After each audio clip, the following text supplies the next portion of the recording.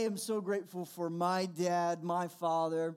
I was texting with him earlier today and just wishing him a happy Father's Day. One of the things that I'm so thankful for is a godly father. I was blessed with a godly father, but not just an earthly father. There have been many men in my life who are like spiritual fathers, people who shaped me and spoke life into me, different pastors and leaders. And so today we honor them and those men as well. One of the things that I really is true of my dad was that he made sure that we were in church all the time. I mean, like literally all the time. We were like the first ones there, and we were always the last ones to leave. And my dad would just volunteer and be a part, and he believed in serving the local church. And one of the things that is true of me growing up in the church, and some of you who grew up in the church, you can relate, that there were these weird songs that they taught us. These songs to help us remember Bible stories. I remember there was one about Noah and how it rained and poured for 40 daisies. See, there's some of you remember that as well. I've got a few of my church people add. And then there was one about a man by the name of Zacchaeus. And it went something like, Zacchaeus was Anna.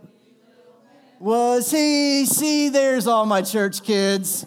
I knew you were in the house. Some of you were here. I want to go to the story of Zacchaeus today and help us understand a couple things as it relates to our lives and our faith, because I believe that oftentimes our past mistakes and our past failures leave us feeling like wee little men. And today the title of the message is exactly that, wee little men. So let's jump into Luke chapter 19. Luke 19, starting in verse 1, and let's read this account of this wee little man by the name of Zacchaeus. Verse 1 says this, "And Jesus entered Jericho and was passing through. A man was there by the name of Zacchaeus. He was a chief tax collector and was wealthy." Somebody say sugar daddy. "And he wanted to see who Jesus was, but because he was short, he was vertically challenged." Some of you are vertically not gifted, but God loves you all the same. He was a short man. I bet he had a really big truck, though. Wanted to see Jesus, so he climbed up a tree. And he was in the tree looking for Jesus since he knew he would come that way. Verse 5 says this, "When Jesus reached the spot, he looked up and he said to him, 'Zacchaeus, come down immediately. I must stay at your house today. I must stay at your house today.' So he came down and at once welcomed him gladly. All the people saw this and they began to mutter, 'He has gone to be the guest of a sinner. These dirty, filthy people.'" You know some mutterers in your life? Anybody ever muttered at you when you walked by? You knew the little whispers that were happening. They mutter still. They mutter still today. But Zacchaeus stood up and said to the Lord, "Lord, look, here and now I give half of my possessions to the poor. And if I've cheated anyone, I will pay back 4 times the amount." 4 times the amount. Jesus said to him, "Man, today salvation has come to this house, because this man too is a son of Abraham." This man too is the son of Abraham. This man too, although he was filthy, although he's been wretched, although he's been a lying dirtbag his entire life, though he's cheated and deceived and lied and is a jerk, this too is a son of Abraham. See, it doesn't matter what the label could fit on your life. You too can be a son and daughter of God. 4, verse 10, I love this. For the Son of Man came to seek and save the lost. Will you say that verse with me? For the Son of Man has come to seek and save the lost. This verse, Luke 19:10, this is Jesus' mission statement. This was the whole purpose Jesus showed up on the scene. We use language like this a lot of times within our team here at the church. We would say it like this, that this was Jesus' win statement. This is how Jesus knew he was winning. If he was seeking and saving people who were lost, who had no clue who God was, if he was helping people see God for the first time, he knew he was winning. That's how he knew what the score was. He wanted to know, and he knew that if he was seeking and saving the lost, not if he was making religious people happy, not if he was pleasing everybody, not if he was making lots of friends, not if he had a lot of money, not if he had a big following. Jesus knew he was winning when people who were lost were being found. That's how he knew he won. He was winning. Like Jesus, you and I, we like to know when we're winning. And we keep score in a lot of different ways. We try and run up the scoreboard of our life. And like Zacchaeus, most of us have been trying to make it look like we're winning on the outside. A lot of money, a lot of fame. People are afraid of us. Maybe we put the fear of God into people. They know not to mess with us. Right? Like, maybe like Zacchaeus, we're trying to be the impressive. We feel like we have the money, we have the outside, we've got it all put together. We got a big house and a big car. We've got all these outside. Everybody looks happy on the Instagram world. Everybody looks happy here.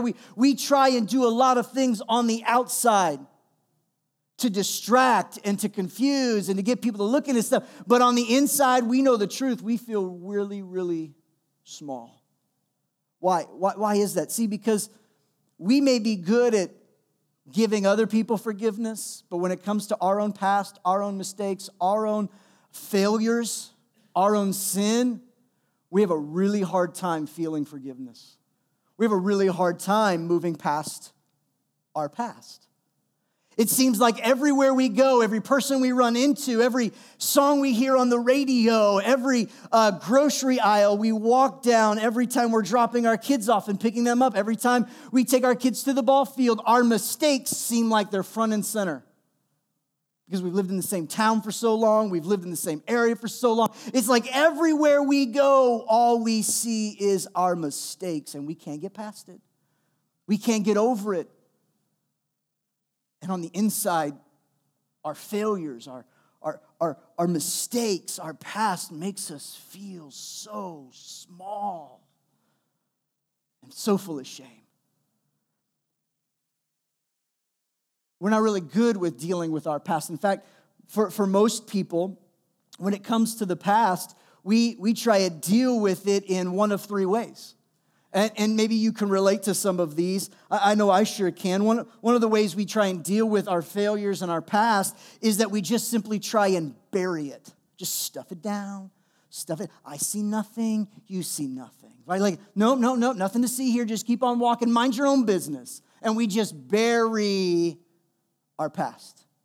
We try and do things like just ignore it. If we ignore it, they'll go away. Like the person ringing the doorbell trying to sell you something. If we ignore it, they will just go away. But your past doesn't, does it? It shows up again. You try and ignore it all you want, but it doesn't work that way. See, Proverbs 28:13 says this, whoever conceals their sin does not prosper. Does not prosper. But the one who confesses and renounces them finds mercy. See, ignoring it won't get you anywhere. You can ignore it, you can stuff it, you can try and pretend that it's not true, but the reality is your past, your mistakes, your reality, what's been done already, it's going to find you out. It's going to be there, and you cannot ignore it, but we try. We try. We self-medicate. We distract ourselves with busyness. we'll skip church for weeks on end. Why? Because we just want to ignore it, but it doesn't go away. And not only do we try and ignore it when we bury it, but when we're burying it, we also like to minimize it, downplay it. It's no big deal. Everybody makes mistakes, we say. The problem is, in minimizing it and saying it's a mistake, it's like saying, we just missed a math problem. Getting a math problem wrong is a mistake. Leaving a comma out of a grammatical sentence, that's a mistake. Right? Sinning, living promiscuous, lying, cheating, deceiving other people, spreading rumors, slandering other people, those are sins. The good news is Jesus came to die for your sins. He didn't come to die for your mistakes. And as long as we're minimizing it and not calling a sin, we'll never get the help that we need because it's no big deal. It's no big deal. We'll just keep going on. And you're burying something that God says I could redeem. But we bury it. For 1 Timothy 1, Paul's writing, and he says, even though I once was a blasphemer, I was a persecutor, I was a violent man, and he was. I was shown mercy because I acted in ignorance and unbelief. The grace of the Lord was poured out on me abundantly, Paul said, along with the faith and love that are in Christ Jesus. Here's a trustworthy saying, Paul's saying. Here's a trustworthy saying. And it deserves full acceptance. Christ Jesus came into the world to save sinners, not mistakers. He came to save sinners. And he goes on to say, of whom I'm the worst. Paul goes on, he's saying, listen, I'm not minimizing the sin. I was really good at sinning. I could sin really good. People who say sin isn't fun aren't doing it right.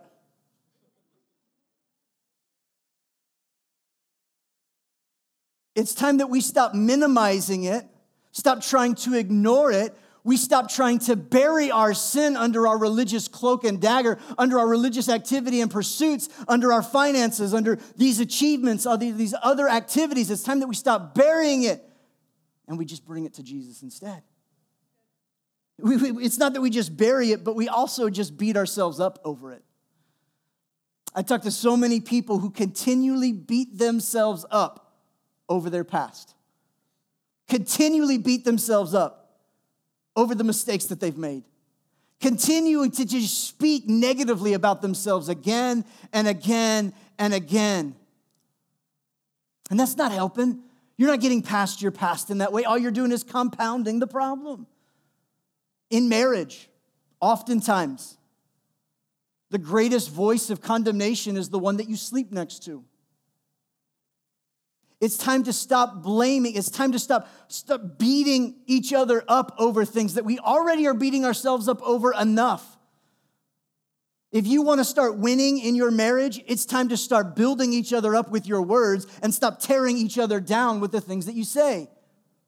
If you will build each other up, you'll see them become a different person.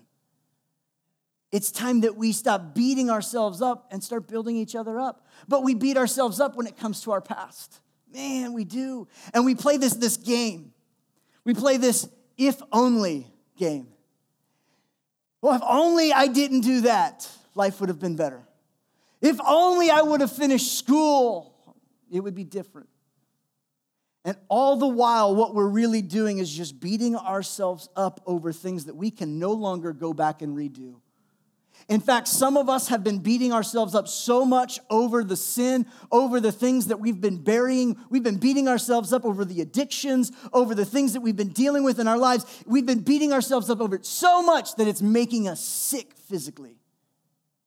Listen to this verse in Psalms 38, verse 4 through 8.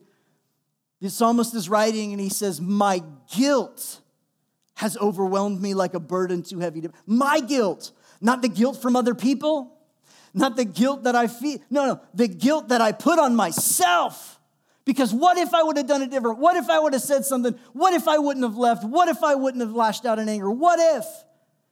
And we beat ourselves up, and the guilt is too heavy to bear. Verse 5 goes on to say, my wounds fester and are loathsome because of my sinful folly. I am bowed down and brought very low. All day long I go about mourning, just the regret and the what ifs and the if I coulda, shoulda, woulda. Verse 7, my back is filled with searing pain. There is no health in my body. I am feeble and utterly crushed. I groan in anguish of heart. In moments when I feel like I'm getting sick physically, constantly having certain pains, this cough that keeps reoccurring, you know the first thing that I do is I ask God, is there some sin that I haven't confessed before you? See, because anything that we keep in the dark becomes the playground for the devil. Why? Because the devil operates in the dark and in the shadows. So unconfessed sin, things that we don't bring to the Lord, this guilt that we carry is the playground for the enemy in our lives. Sickness and disease often show up. Not always. I'm not saying every time you got a cough, then you've got some addiction that you're not telling people about. Right? Like, I got the sniffles. Well, where'd you steal money this week, pal? Like let's take it in step. But the truth remains. The guilt that we carry because we've never brought it to the Lord only opens up our physical bodies for deep pain. And our bodies we carry all because we've been beating ourselves up. But we take it a step further sometimes.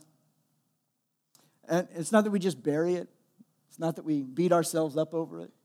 Man, we sure like to blame other people, don't we? We sure like to blame other people for our screw-ups. Well, if they wouldn't have sent me the text, I wouldn't have responded. Well, if my wife was given it, I wouldn't go find it. Oh, if my dad wouldn't have been so abusive, then I wouldn't have. Does it get too real? Do I need to back it up and put on a fake smile for a little bit? We okay? We just like to blame other people, and we learn it from a young age, right? Because we want to win. Nobody wants to feel like we failed. Nobody wants to lose. Well, I would have made the shot if he wouldn't have hit my arm.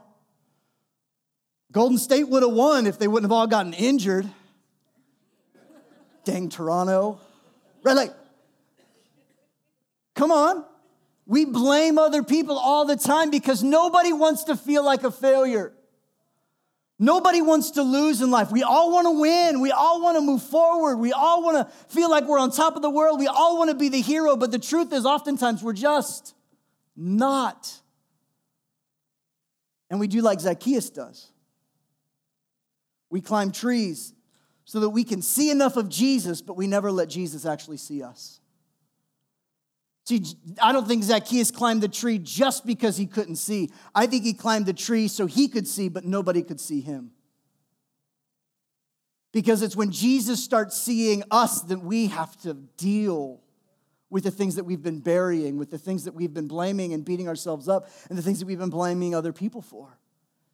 See, we climb trees to see what's going on because we don't want other people to know that we really feel like we little people because of our past.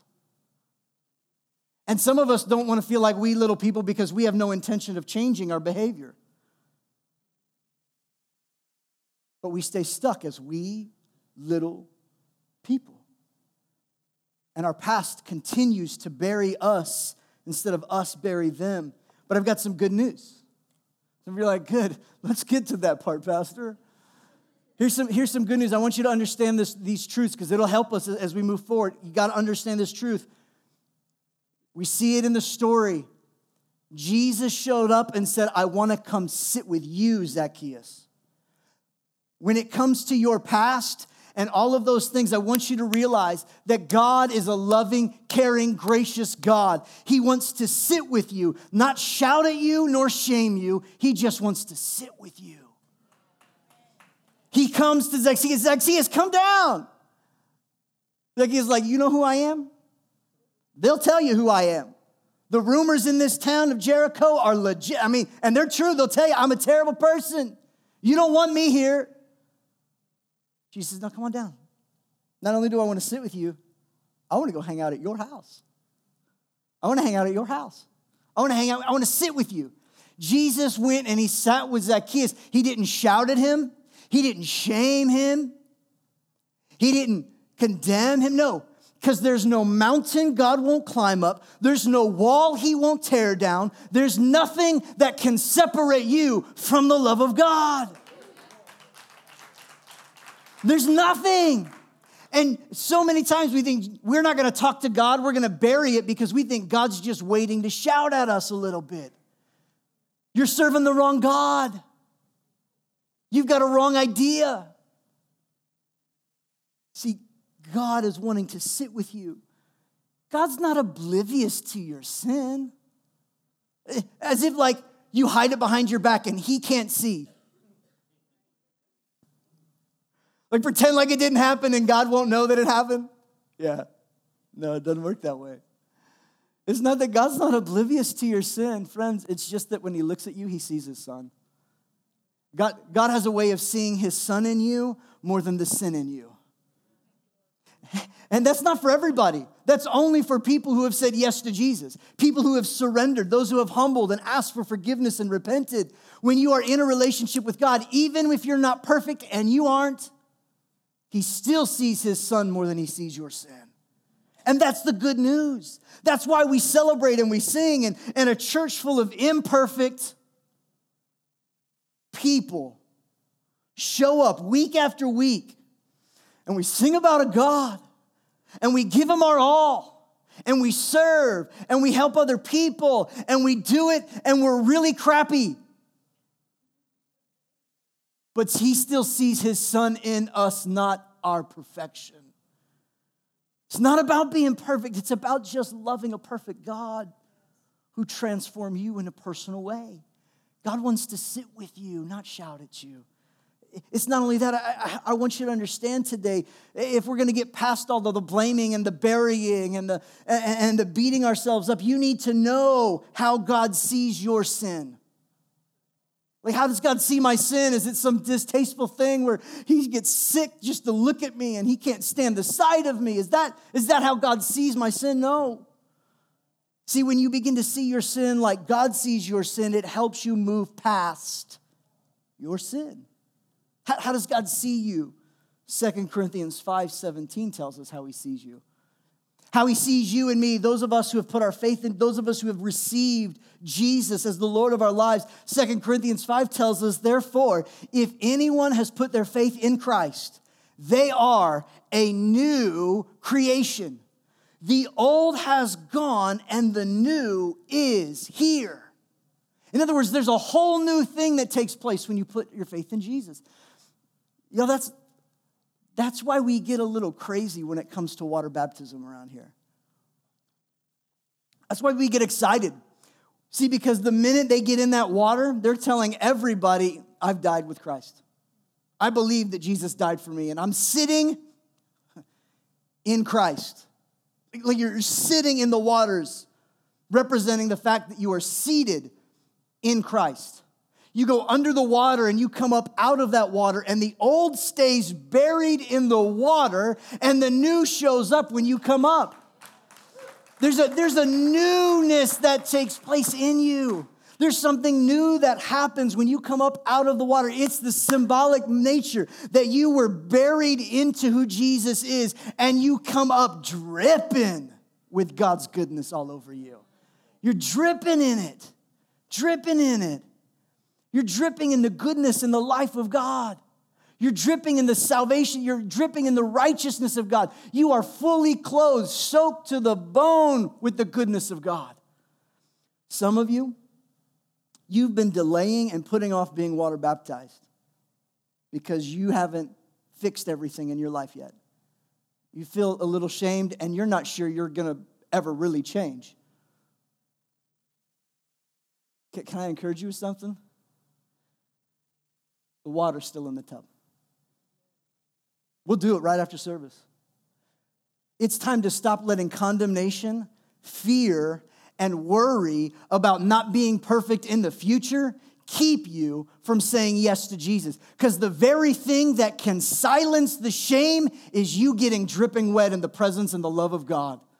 You taking a bath in the righteousness of God so that all of it becomes clean. And now you have a visual reminder when Satan tries to lie at you and tell you of your past, you can say, yeah, I've got a past. It's buried in the water. And I'm different. We've got to see our sin the way Jesus sees our sin, not as a problem, but as something that he paid for. See, sometimes God will remind us of our sin, but he does it so that we repent. He'll remind you of something that happened that you've never repented for.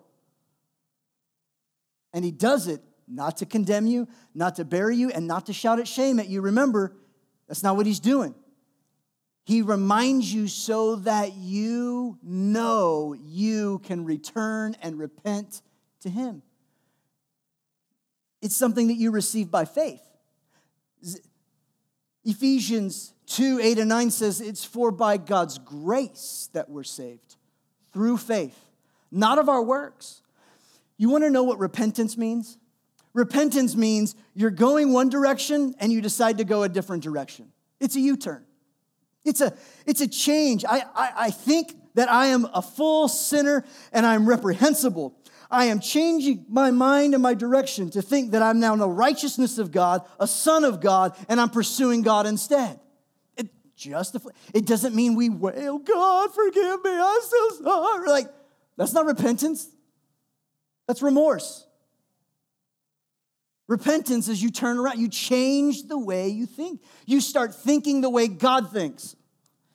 You start thinking about your past the way God thinks about your past. Not a problem to solve, but a debt that's already been paid. Come on. It's already a debt that's been paid. It's not a problem you've got to fix, a problem because you can't earn it.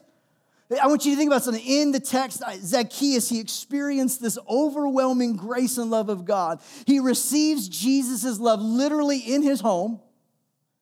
And the first thing he does is he stands up and he says, Lord, Lord, Lord, Lord, Lord, here's the deal.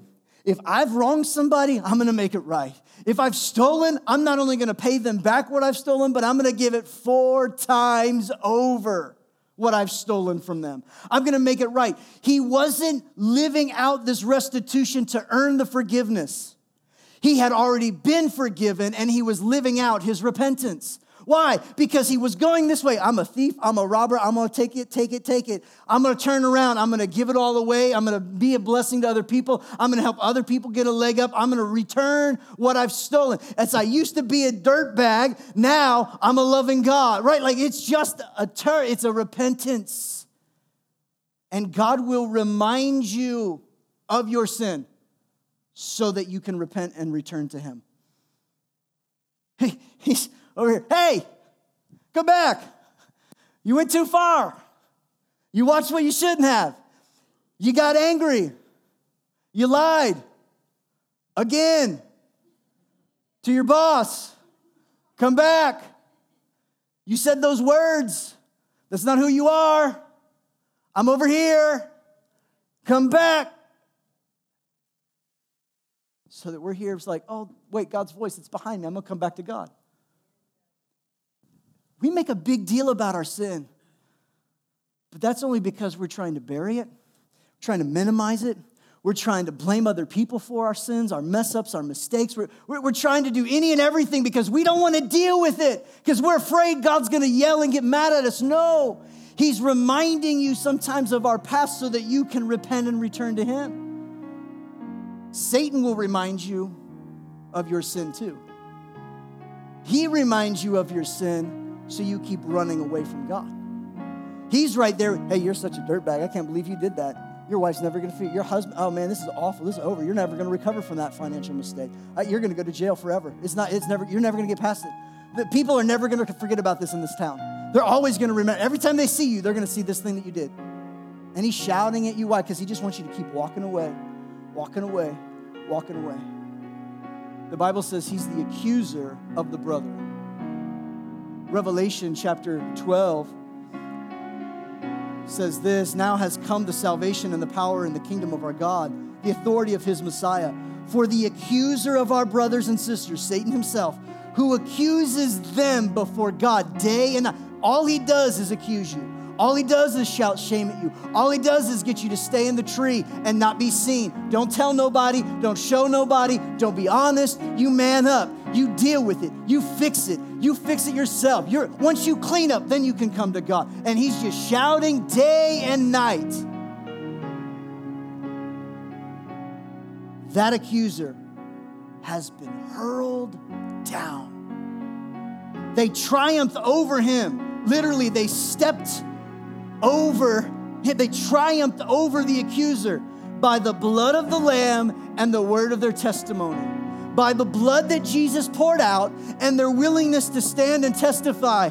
I was a drug addict, but I've been set free. I was blind, but now I see. Yes, I've done some junk in my past, but it's buried because of what Jesus has done for me. I'm a new person, a new creation. The old is way gone, and the new is showed up. Yeah, I was this, but I'm not. Yes, I'm Zacchaeus. I used to steal from you. Forgive me. Here's the payback. I want to bless you. Buy yourself a new car. Oh, you don't have a car? Take my massive truck that I've been compensating with for my wee little. Y'all just go right ahead. It's the blood and your word. But if you don't ever let your words come out in repentance, you're going to stay stuck. Never get over your past. And you'll never get beyond feeling like a wee little punk. A wee little person worth nothing, amount to nothing, no good. A wee little failure. Pastor, I want to see it the way God sees it. How do I do that? How do I do that? How do I do it? Here you go. You ready? Real simple. Start seeing yourself as God sees you.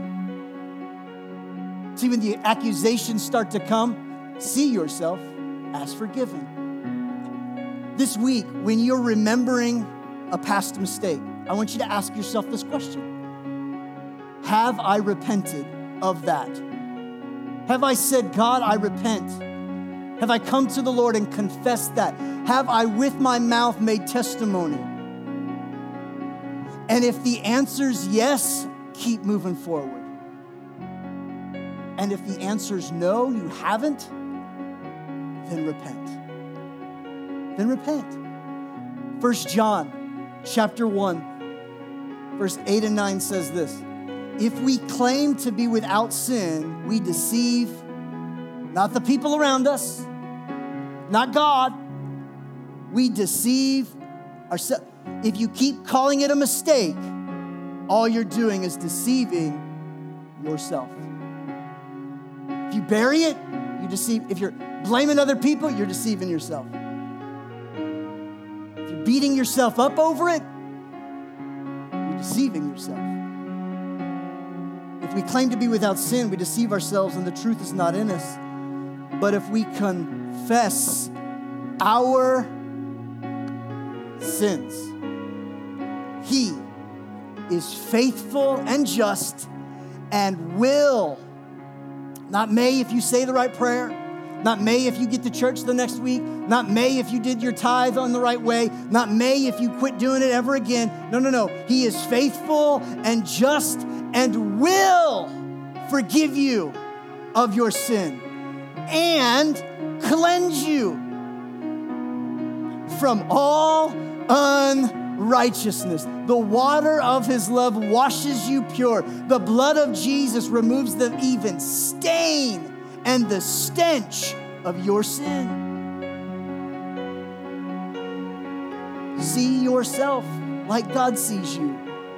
Look at your past the way God looks at your past. He looks at it as one of two ways: forgiven or about to be forgiven.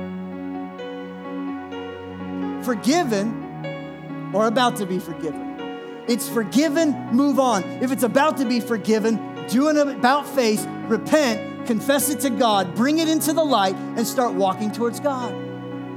I said earlier, anything that you keep silent, you're keeping in the dark. All of 1 John 1 is all about how to walk in the light. You want to stay open? You want to stay the life of God growing in your life? You want to see your life begin to prosper? You want to see your past no longer grip you and hold you back where you're bound like a ball and chain? You want to get past it no matter what other people see? Start seeing yourself the way God sees you. And come to Him. I want to challenge you this week. Everybody here, memorize 1 John 1, 8 and 9. Memorize it. Put it deep in your memory bank. Why? Because when you start to remember the sins of your past, could have been past 5 minutes or past 5 years. When you remember those sins, when the truth of God's word is in your heart, you will know exactly what to do. I either need to repent and confess it to God, or I just need to keep silencing the enemy, tell him to shut up, remind him that I've been forgiven, and then I can keep moving in the light with the Lord Jesus Christ. See yourself as God sees you. Memorize 1 John 1, 8 and 9. I don't know your story. I don't know all of the details. But I know this. If Satan can keep you trapped, he will. He wants you to stay stuck in your past, feeling like wee little people. But Jesus says He's come to give you life, life to the fullness, and to make you more than a conqueror, an overcomer, victorious, not defined by your past, but defined by the cross of Jesus Christ. Not defined by your sin, but defined by the Son of God who loved you and gave Himself up for you and for me. When your past starts to shout, remember God's faithfulness. What do you mean, Pastor? I mean, He's faithful to forgive. If you've confessed it, He's forgiven it. If you haven't confessed it, you need to. That's where it starts. That's how you move past your past. Some of you need to silence the voice of shame for good. And let's get water baptized. Right here. After first service, lady came with tears in her eyes.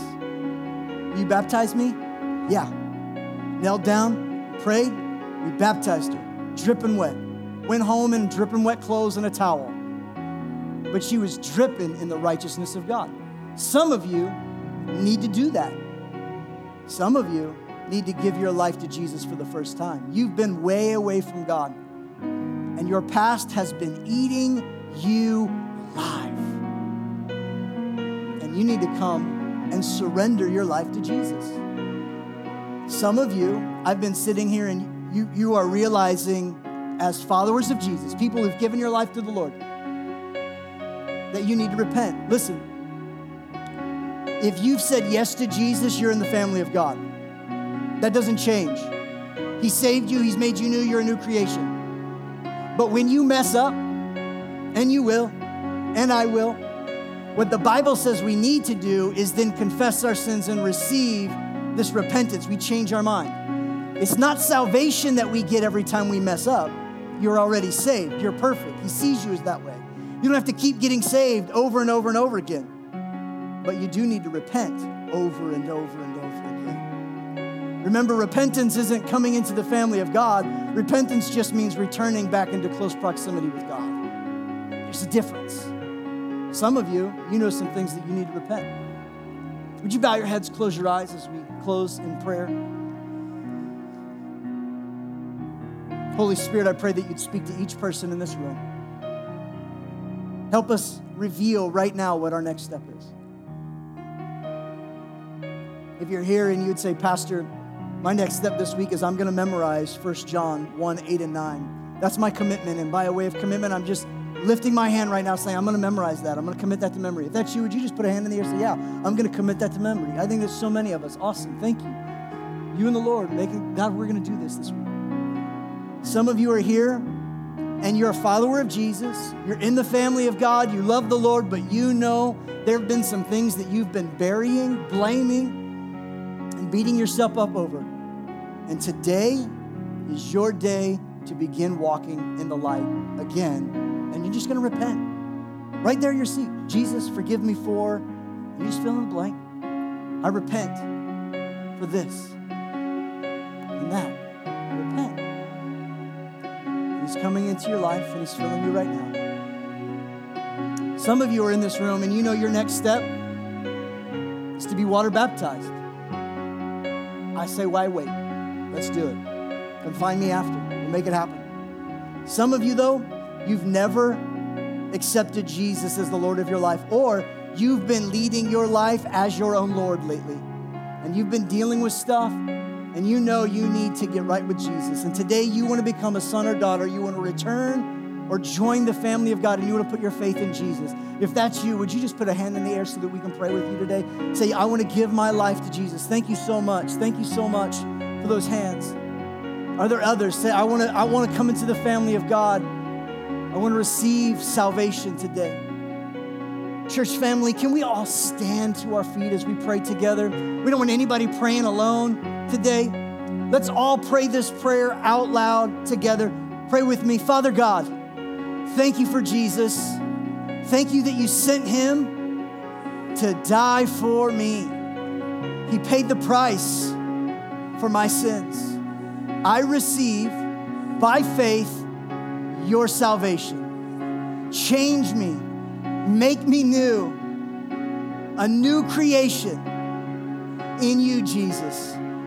Thank you for making the old pass away. And today, new begins. I receive your love and your forgiveness. In Jesus' name, amen. Come on, let's celebrate. Let's celebrate.